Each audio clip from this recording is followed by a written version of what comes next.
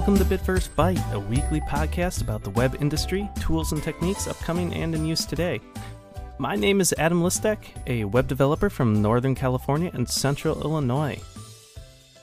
And continuing along the format of the show as I kind of started doing the last two, I wanted to start off with a bit of news, do some links and resources, and then kind of talk about a specific topic that it's been on my mind lately. So starting it off, I want to talk about some news. So first up, I want to talk about a bit of a leak, I guess, for an upcoming Gmail redesign of their user interface. And it was of interest to me, mostly because I've moved to using Inbox for almost everything. And honestly, I've kind of fallen in love with that. But there's some nice things about Gmail that I do miss. And so I was interested to see what changes they're incorporating, especially since Inbox seems to be kind of their platform for testing out things. But what it does look like they're doing is taking some aspects of Inbox and putting it into Gmail. But one of the interesting parts about it is that they're not going crazy with the user interface. They did a lot of more unique changes in Inbox, but with Gmail, you have such a larger set of users, you really have to kind of cater towards everyone with that and not alienate too many people. So it was interesting to see how, for the most part, the design looks about the same, but a bit more with their material design and a bit, better white space and spacing of everything. But adding some features in from Inbox like snooze, and also some scheduling features.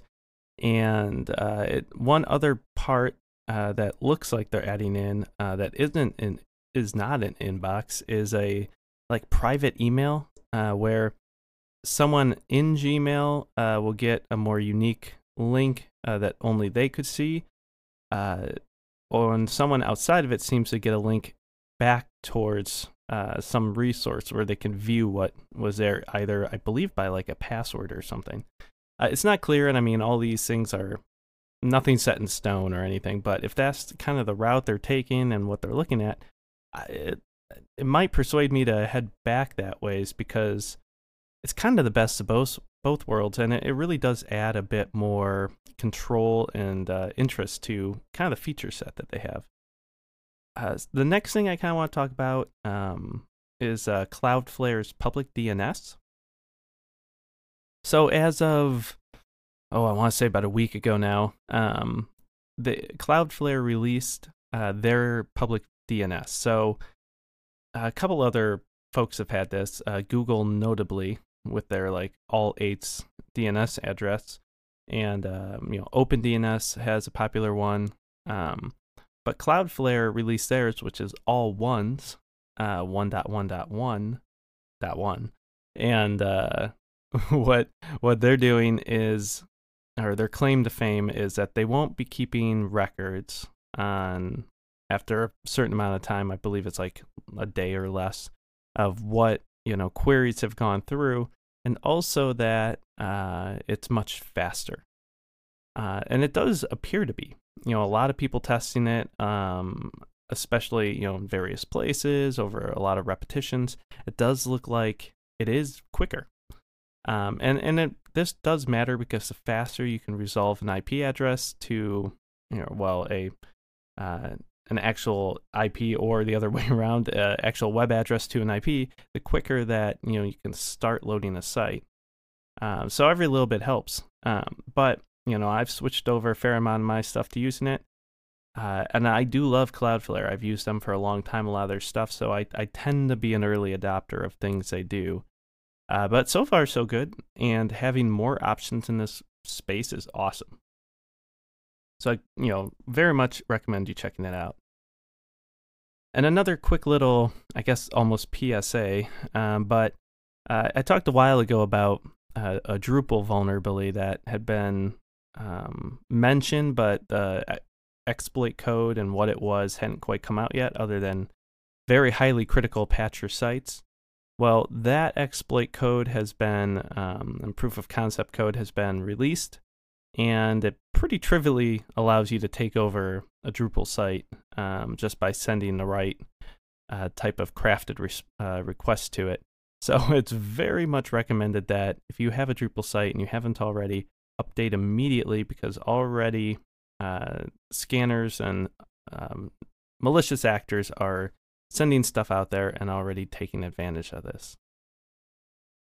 So after that bit of news, I just wanted to share a few links and resources that I found that might be of interest. 3 things that has been useful to me, or I found that might be good to share. There is an article by Pablo Stanley about good to great UI animation tips, and it was kind of interesting to see. I'm still trying to explore adding more animation to my sites. This is probably more for like app related type design, but some of it certainly does apply to websites in general. But some of the ideas in there and reasoning behind it was pretty good to read. And some of the things that were talked about was like sliding content in instead of it instantly appearing or fading in. Having, when you switch to like another page of content, you kind of cascade the content in, so sequentially show them appearing rather than all at once. And then kind of connecting elements together. An example being like, as one part gets bigger, the surrounding elements perhaps shrink away, kind of this growing shrink effect. And some of these things, very much talked about in material design and, been around for a long time, but it's a kind of a good roundup of general ideas and things to look at incorporating into your app design. And some things especially too for websites. Though with all things animation and that kind of stuff, definitely caution a bit of restraint in terms of not overloading folks with too much design, too much animation. Another little niche resource or link I wanted to share was something by Mark Kellerman, and he had shared a function that he created called invoke command as, and this is a PowerShell function. And as you may know, if you've listened to this for a little bit, I'm a huge PowerShell fan. I use it a lot. But this was a great little function because it allows you to run a small script block, which is just a bit of code, on a remote machine as a different user. Now, there are a number of ways to accomplish this, but oftentimes you run into something called this double hop credential error or issue, not an error. Essentially saying if you want to run something on another machine as a different user, it can be a bit difficult to do. So this is a way around it. And I remember doing this personally with a function to provision Intel vPro a long time ago when I ran into this same issue, and I used basically the same idea.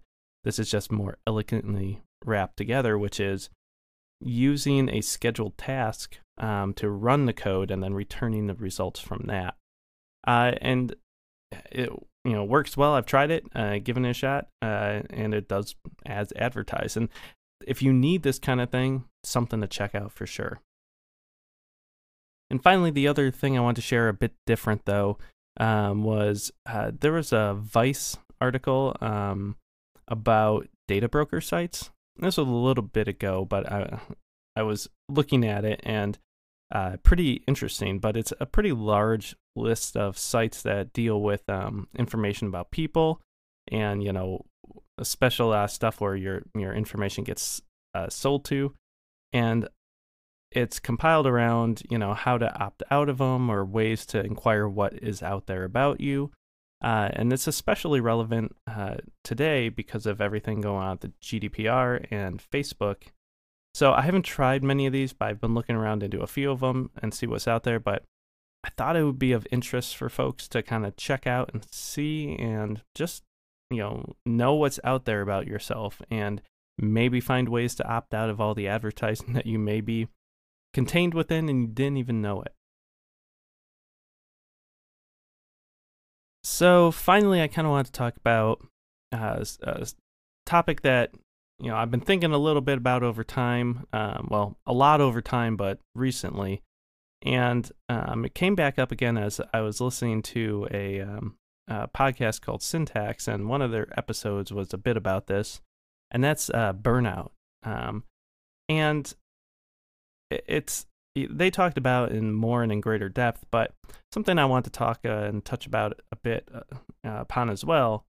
And if you don't know what I mean by burnout, it's kind of that sense where if you're working a lot, or you're any task really, but you do it a lot and you just kind of get to the point where you lose a lot of interest, or you you dread doing it, or you just have a hard time kind of continuing along, then you're probably experiencing, burnout in your interest of it and wanting to finish it.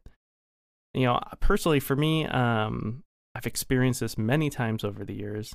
Perhaps a bit more acutely for myself, as I work two jobs. My primary one at Illinois State University, and also consulting with web development and just general small business consulting help. But, working all those hours and doing all that, I might be a bit more susceptible to it. I don't know, or just personally. But, the downside is that once I kind of get burned out in one, it can very much affect the other. And sometimes it's because the work becomes overwhelming. You just have so much to do and so little time to do it. Sometimes it's just that repetition, just not having the interest in what you're doing anymore.